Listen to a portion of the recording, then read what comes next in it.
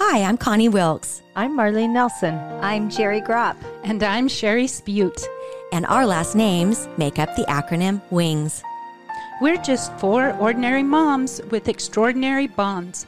The Lord gathers us all under His wings as a hen gathers her chicks. And we hope to offer a place to gather for all our friends, family, and all who wish to join us. So welcome to our podcast conversation, Under His Wings. As a little girl, whenever people asked me what I wanted to be when I grew up, I could only ever think of one thing: a mom. Mm-hmm.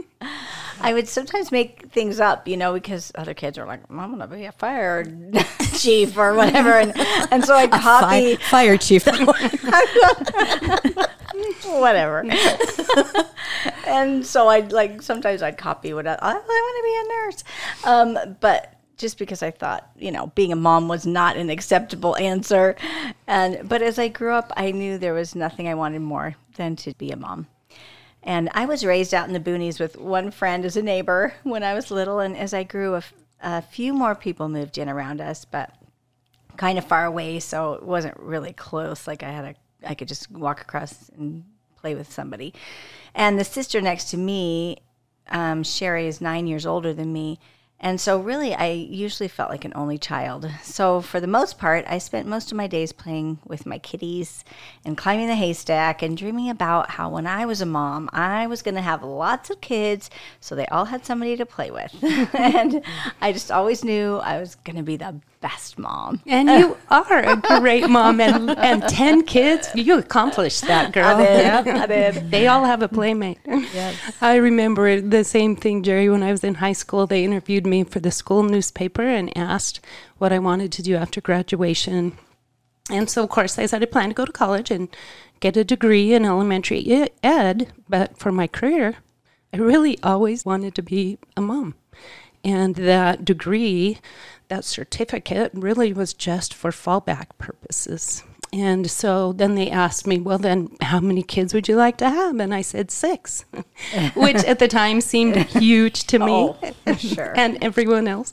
And so, of course, that's when the jokes all started around the high school. And, you probably should get started on that now kind of thing. I'm like, no, it's not happening. First things first. Yeah. I know. So, yeah, and I went to college, started taking psychology.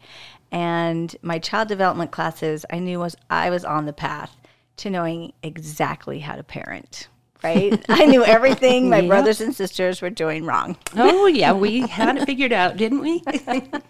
Yeah. We were always the best parents before we had kids. Yeah. Well, my siblings, they're like a lot of years younger than me. And so I was quite old when I got my patriarchal blessing. And it says in there, nothing will mean more to you than the growth of your children. Well, I had little tiny brothers and sisters. I'm like, no way am I having children. It was like, that was not an exciting little notation that heaven was trying to tell me. I know. It's funny. But now you get it, right? Yeah, now I get it. And it's true. Mm-hmm. Yeah, because, that day did finally come when they put that baby in my arms and my whole life changed. Mm-hmm. And then suddenly I felt like I could never be enough or know enough or ever be able to do this right. But oh my gosh, how I loved that precious baby. And, I still get a lump in my throat and almost want to cry when I think of how full my heart was with love for that little person. All I wanted to do was not screw up. Yeah, right. And I remember I did cry. Those feelings of pure joy. We adopted our first child, and I just remember crying happy tears in that elevator all the way down to the car with that sweet, brand new baby in my arms. It's just a beautiful experience. And then when he was 10 days old, I found out I was pregnant and really felt, wow, I know. This is getting serious. Yeah, because I remember being pregnant with number 2, and it's serious, but I also worried that I could never possibly love this next child as much as the first. Oh, I Do you guys remember that? completely relate. Oh, absolutely. Yeah. It's like, oh my gosh, what am I going to do? Yeah. I didn't think my heart could expand. No. I think you do. You sit and think, I'm not going to be able to ever feel the same thing I feel for first child Right. with my second. Right. With, you know. I know, and it's amazing until they lay that baby in your arms. And I just remember my heart grew 10 sizes that day. It's so true. It's so miraculous to see how our love multiplies. We don't have to divide it between children. I think I understood Heavenly Father's love for each of us. Right. little bit better. It's just, you just begin to understand that. Yeah, it's crazy. And, you know, I bet there are a lot of people out there listening that can relate. And I think it's a pretty human feeling to just want to raise good humans and love them. And then they're going to love us, and we're going to teach them right from wrong. And of course, they will love us and love God and hate wickedness. And they will be our best friends, and they'll graduate from college and become doctors and save the world. Exactly. And That's simple. It'll all be because we gave them everything they needed to succeed. Well, okay. Maybe some people's stories turned out that way. But I want to meet that person. I know. Yeah. My kids just have grown up to be normal people. Sullen tweens, sassy teenagers, defiant young adults, you know. And for the most part, they didn't play that role. I had them all playing in my mind as this young mom when I was certain I was obeying all the rules of parenting, and that X would equal Y if I made sure and divided by Z. Right. Right. And I can't really imagine that there is a parent out there that doesn't have hopes and dreams for their kids. It's just the way of parenting. We put our whole heart and soul into it, but sometimes X doesn't ever end up equaling Y, and we suddenly have a really hard time making sense of just this whole parenting thing. Yep. And so we want to talk about today, what do you do when everything you taught and believed in is kind of going out the window with a child who doesn't want any of what you have to give? It's a great question, Jer. By the time my oldest was a teenager, it appeared he was not only throwing what I had taught him out the window, but he himself was ready to jump out the door. My Chris, he started experimenting with drugs when he was in junior high and quickly became addicted. And I know I had many sleepless nights as this child's behavior became more and more reckless. And it seemed like nothing I did or said made a difference. You know, we had him in both outpatient treatments and then inpatient rehabs. There were periods when he knew that I had such a close eye on him at home that he'd then run away so that he could acquire and use the drugs that his body was craving. Well, the police eventually got involved, as you all remember. And, oh man, I remember late at night, whenever I'd get a phone call, my stomach would like drop and fear would just grip my heart as I worried, you know, had he hurt himself or someone else? Was he back in jail? I remember wondering, you know, why? Why is he making these choices? Hadn't I taught him better? What did I do wrong? You know, by this time I had 9 kids and I definitely realized I was far from the perfect parent that I always thought I would be. But I still thought that if I loved him unconditionally, used logical consequences, took him to church, had family prayer and scripture study consistently, that all was going to turn out well. And, you know, I think most of us expected that all of our children would choose to be dedicated disciples of Christ, or at least that's what we hoped for, prayed for. But in this instance, I found myself with a child who was in deep trouble on so many levels. And I found myself constantly worried and pondering, you know, what can I do to help him now? Perhaps some of you listening can relate. And so today we wanted to have a discussion on how we have all come to a place where we can feel peace and hope, even when some of the sheep within our fold have wandered. I know that the first year or two when we were in the depths of the struggle with Chris, the adversary would often fill my heart and mind with fear.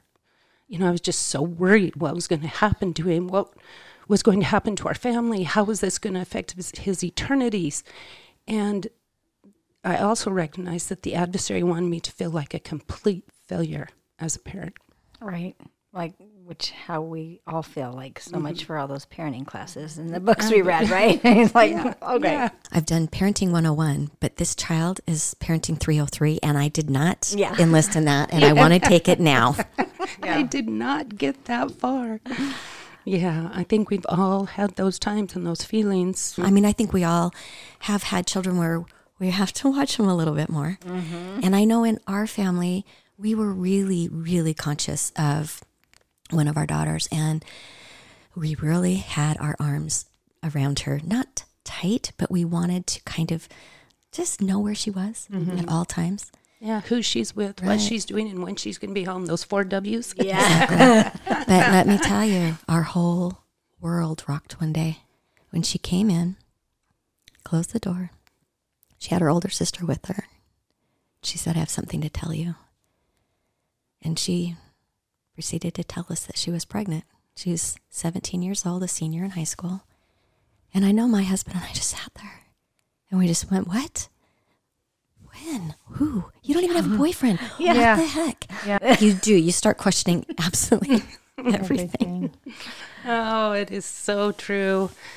I remember feeling some consolation and hope that maybe I wasn't the worst mother out there when I found this statement years ago by Elder Boyd K. Packard, quote, "The measure of our success as parents will not rest solely on how our children turn out. That judgment would be just only if we could raise our families in a perfectly moral environment, and that now is not possible. It is not uncommon for responsible parents to lose one of their children for a time to influences over which they have no control. They agonize over rebellious sons or daughters. They are puzzled over why they are so helpless when they have tried so hard to do what they should. It is my conviction that those wicked influences one day will be overruled," end quote. And man, I know I sure pray for that one day my son will be free from the bonds of the adversary, free from those chains of addiction that really keep him bound and suffering. Addiction is a tough battle for sure. I think it's also important to share the rest of Elder Packer's statement. He said, "We cannot overemphasize the value of temple marriage, the binding ties of the sealing ordinance, and the standards of worthiness required of them. When parents keep the covenants they have made at the altar of the temple, their children will be forever bound to them." Yeah, I know I really count on that. I know that to be true. Once I learned that and received a witness of that truth, it definitely has brought me some hope as I've continued to watch this child struggle through the last 15 years. Yeah, and one thing that I have learned to tell myself, especially when we say, how our kids turned out, and I keep telling myself they have not turned out yet. Like Yeah, I haven't even turned out yet, and and they won't. And We're still becoming. We are still becoming, and I love that. And Elder Packer talks about that.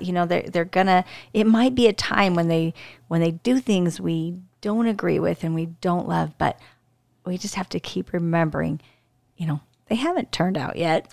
They're still There's on so the potter's wheel, right? Yeah. So much of Absolutely. life. They're still being formed and yeah. developed, The and so cement are we. isn't dry. The cement isn't dry. I like it. Yes. Yeah. So I was reading in the Book of Mormon in 1 Nephi where Lehi sees a vision of the tree of life. I have read this hundreds of times. This time I caught something that I hadn't noticed before. In chapter 8, verses 19 and 20, it said that he saw the rod which led to the tree by which I stood. Then again, he saw the straight and narrow path that led to the tree by which I stood. That caught my attention as to what the tree represents by which he was standing by. Elder Bednar explained it this way. He said, the tree of life was a symbol for the life, ministry, and sacrifice of the Savior. The fruit on the tree is a symbol for the blessings of the atonement. Partaking of the fruit of the tree represents the receiving of ordinances and covenants whereby the atonement can become fully efficacious in our lives. So while others were letting go of the rod or going off the path, he, the parent, was standing with Jesus Christ and partaking of his ordinances. Marlene, that's so powerful. It says Lehi also mentioned that there was mists of darkness. which we know were the temptations of the devil that caused many to lose their way on the path. That was to lead them to the tree and to those covenants. Yep. We see that mists of darkness, absolutely, All Yeah. around everywhere. us All the- today. yeah. Right, right. And nothing's really changed about the nature of all of those temptations since, Adam and Eve's time. Right. Yeah, I was listening to the Come Follow Me Daily and a while back, and then they quoted this from Elder Jorg Lettenbach. I don't know how to say his name. Klebingot. I don't know. Yeah. Even got.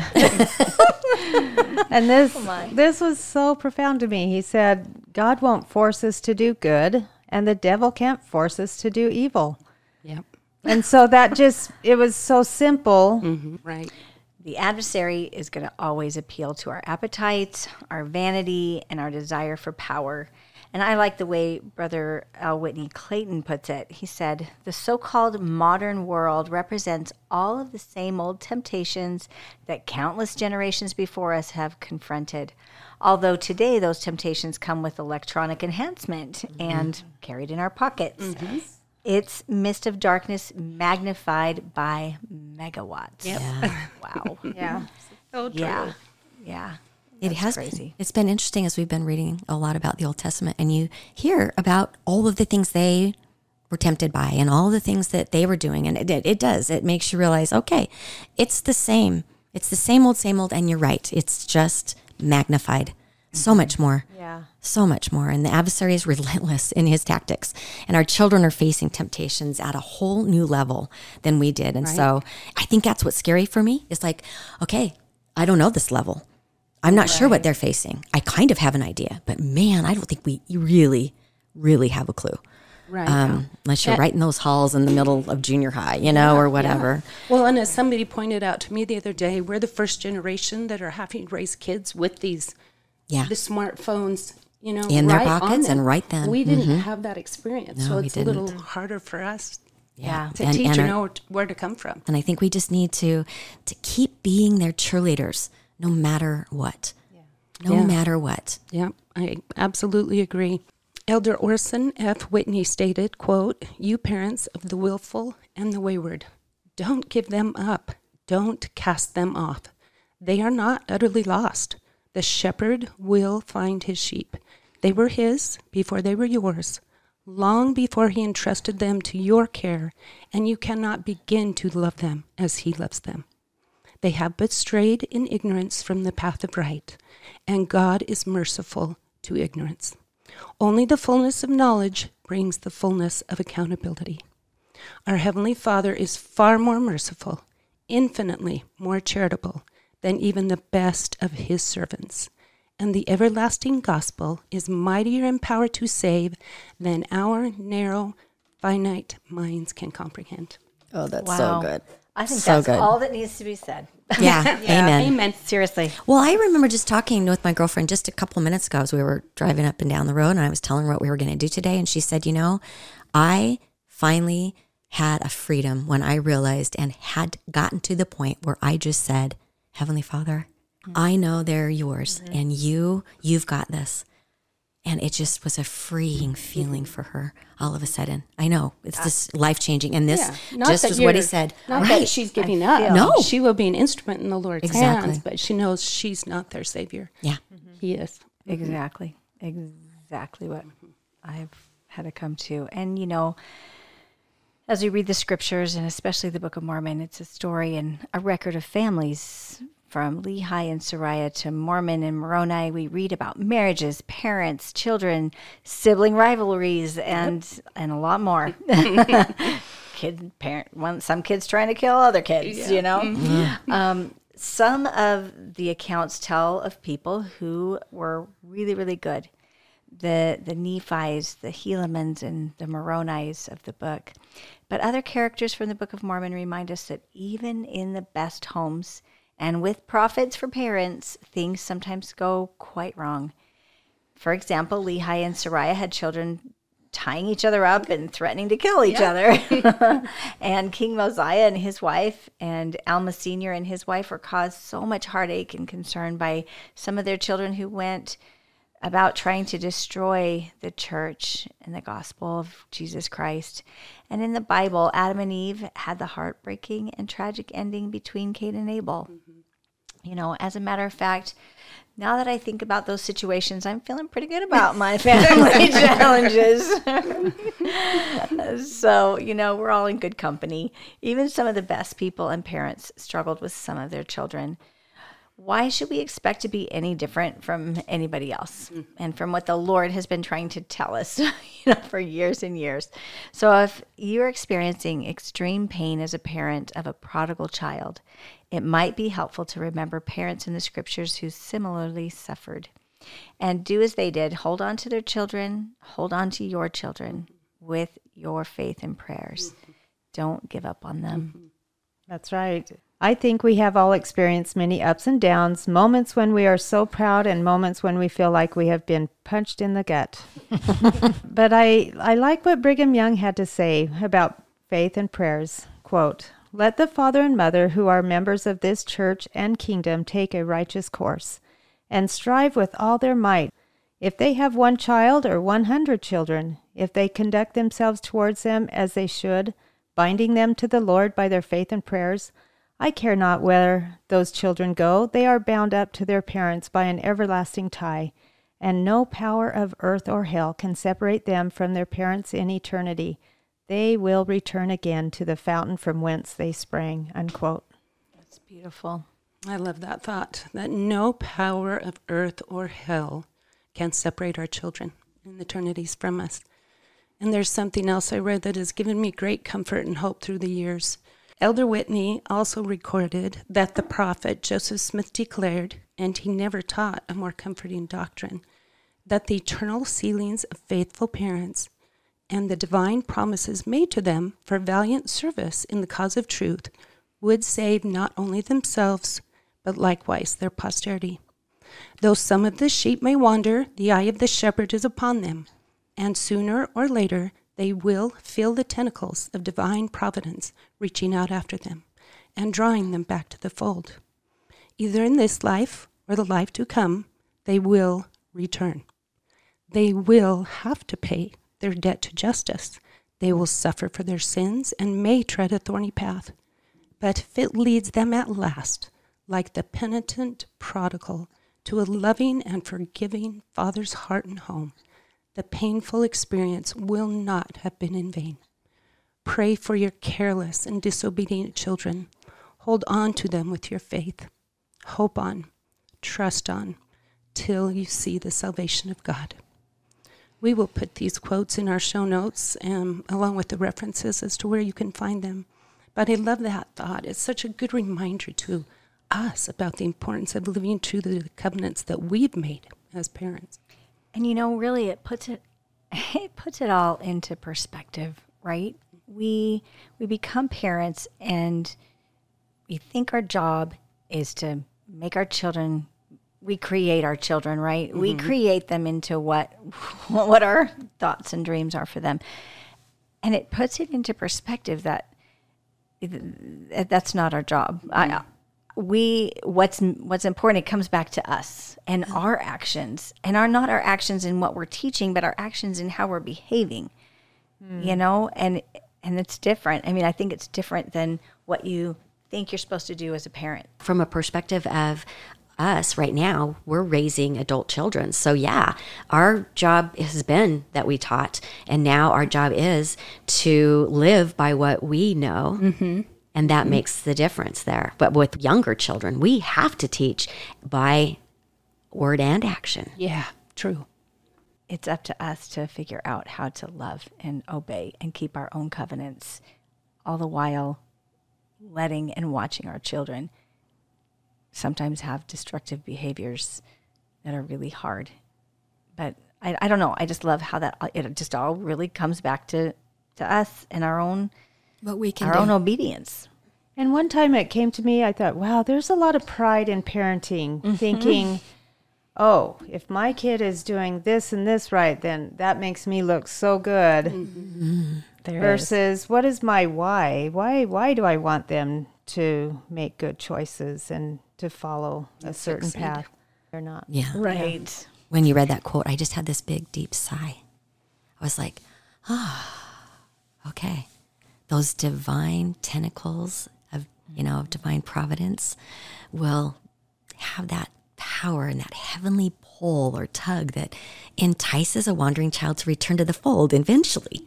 As a matter of fact, Elder Faust puts it this way, and I loved it. Quote, perhaps in this life, we're not given to fully understand how enduring the sealing cords of righteous parents are to their children. It may very well be that there are more helpful sources at work than we know. I believe there is a strong familial pull as the influences of beloved ancestors continue with us from the other side of the veil, unquote. And, we want to emphasize that we recognize that such influences cannot override the moral agency of a child, but nonetheless can invite and beckon.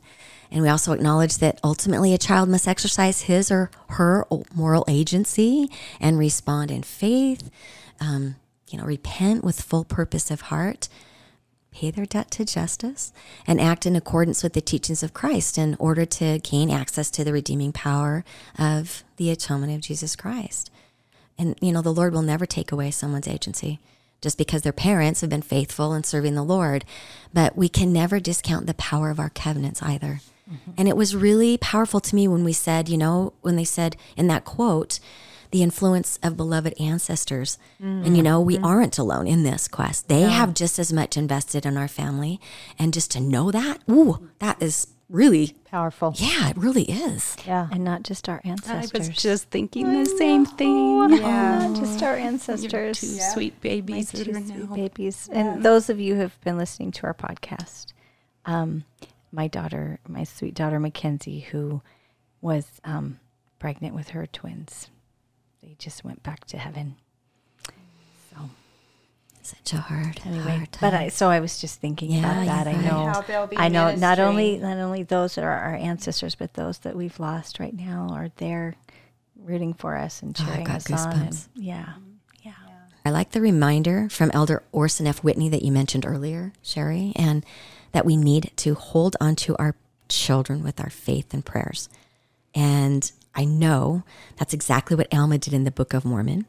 And I know that it's exactly what my own husband's mom did. And I shared that in an earlier podcast, but at a really crucial moment in their relationship, and I'm going to say relationship because they really did have a strong relationship, and I think that was key also.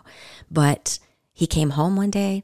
She said the exact same words she's been saying to him, but for some reason it hit his heart differently. And he will tell you that it was his Alma moment. Alma had that life-changing experience too. And I personally take great strength in that story because it shows the power of our prayers.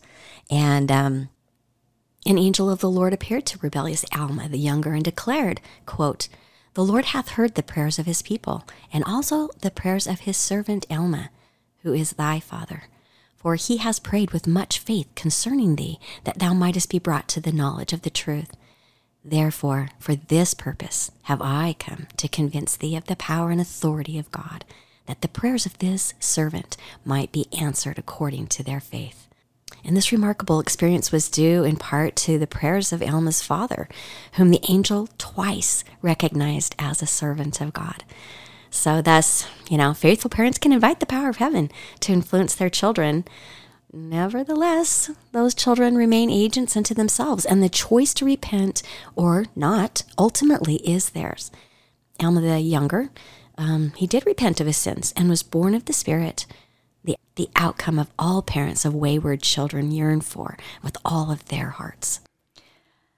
Yeah, according to Elder Bednar, he said, as parents are patient and persistent in loving their children and in becoming living examples of disciples of Jesus Christ, they most effectively teach the Father's plan of happiness.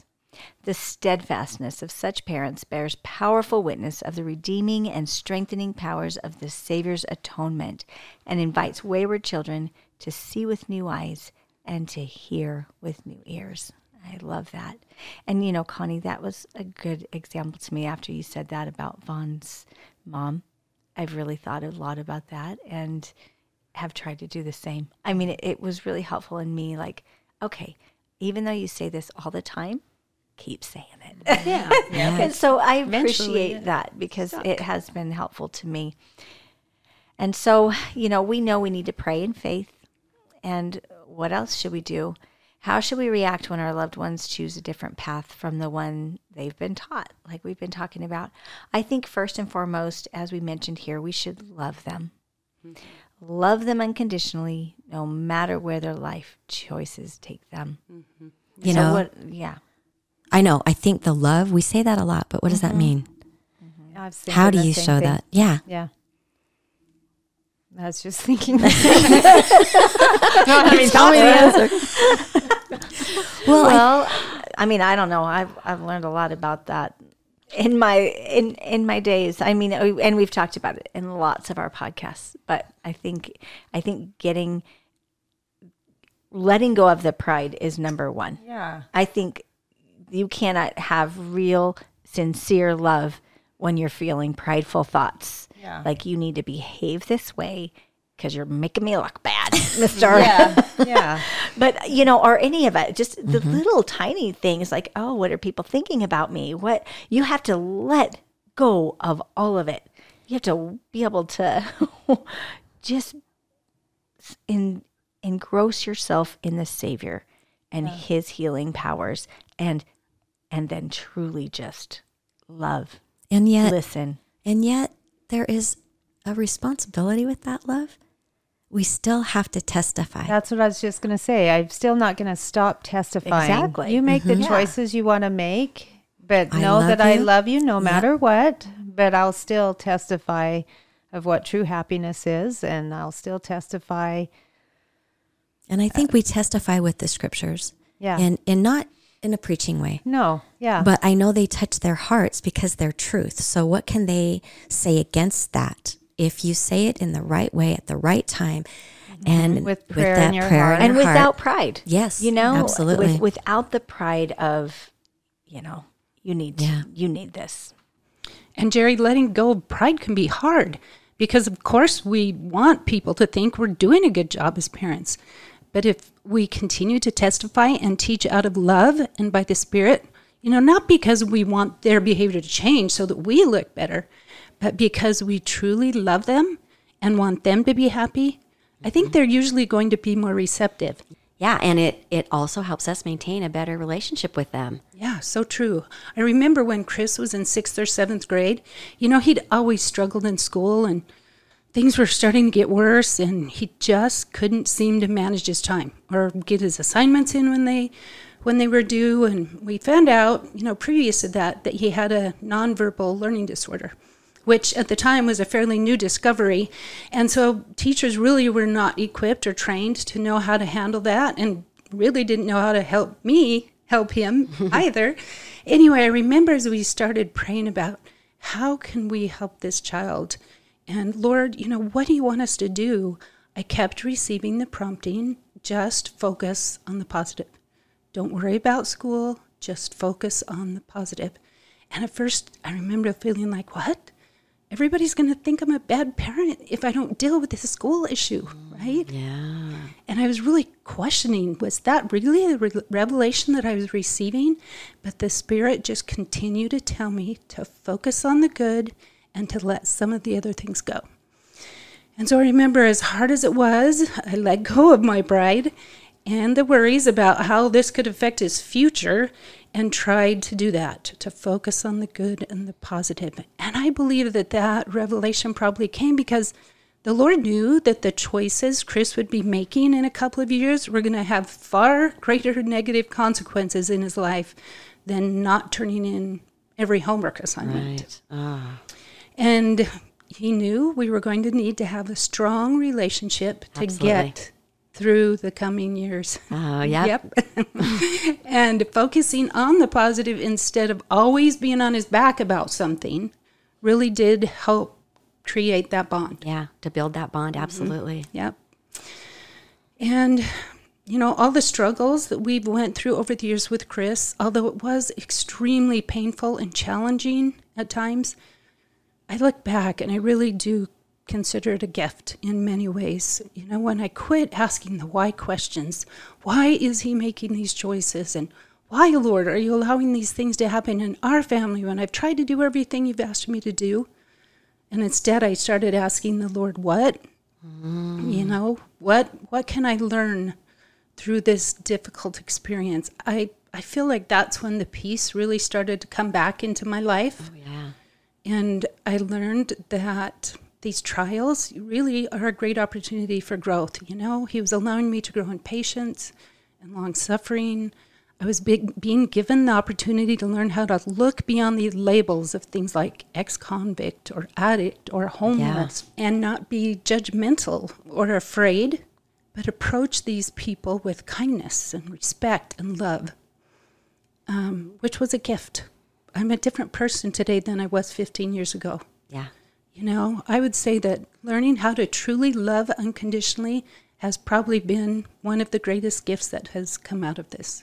I will tell you, I just really feel like the more we can express our love to our kids unconditionally, but still live our covenants, I can now, like, I know we've talked about this in our past podcasts about like really listening to our children, as I have come to be able to listen to my kids that have different views than me and really Really listen. hear them. Not just pretend to listen, not just, be quiet. I'm talking like they know that I'm listening and they still know how I Validate. feel. Yeah. I can now still testify of Christ in my way, knowing, and they're not feeling like I'm trying to shove it down their throat. They just know that's how I feel.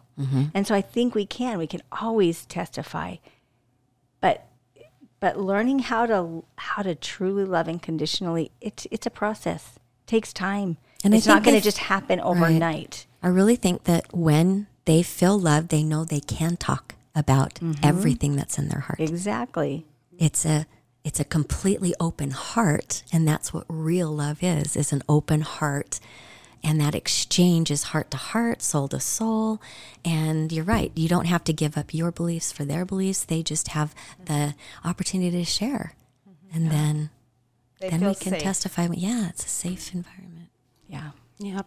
Jerry, you asked what else should we do besides pray and love, and I believe that the spirit of the Savior's teaching, gives us some additional insight that helps us understand how we should react when our children go astray. We should prepare to leave the 90 and 9 and to go seeking the one, like we read about in Luke, and to search the house to reclaim the lost coin, and to welcome home even one who has wasted our goods in riotous living or sold them at the pawn shop. Yeah. So we have 4 suggestions on how you can do this. The first being seek the Lord. The challenges that come with wayward children are usually complicated and vary from child to child. There's really no one right way to reach them, but seeking help from the Lord through prayer may be the best and really the only way we can obtain the specific direction needed for our situation. And since, that direction doesn't always come immediately, usually doesn't, right? While we wait, we can do just what you talked about, and that's work on learning how to love them unconditionally and finding new ways to express that love. Yeah. Yeah, and number 2, recognize the Spirit and heed those promptings. Once we have prayed and have received the whisperings of the Spirit, we need to move forward steadfastly. Sometimes the things we feel impressed to do may require faith on our part.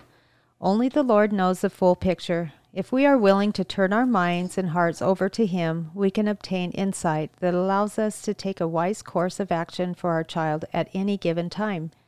Knowing we are directed by the Lord results in great personal inner strength and determination through the difficult times. And then number 3, remember that we're not abandoned. The scriptures are full of hope and peace, that Jesus Christ understood exactly what parents of wayward children may suffer as a parent from his magnificent parable of the prodigal son. And in that parable, the Lord made it clear that we can eventually triumph over almost all obstacles by exercising patience and developing greater wisdom and understanding.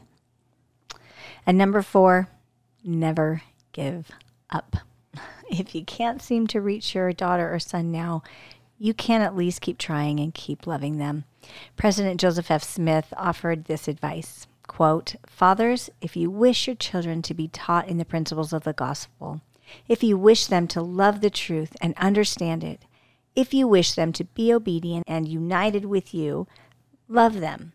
However wayward they may be, when you speak or talk to them, do it not in anger, do it not harshly and in a condemning spirit. Speak to them kindly. You can't drive them. They won't be driven." This prophetic counsel from President Smith and the doctrines that we've talked about hopefully give all parents hope that they can ultimately triumph if they remain prayerful, helpful, and maintain an open door for their children.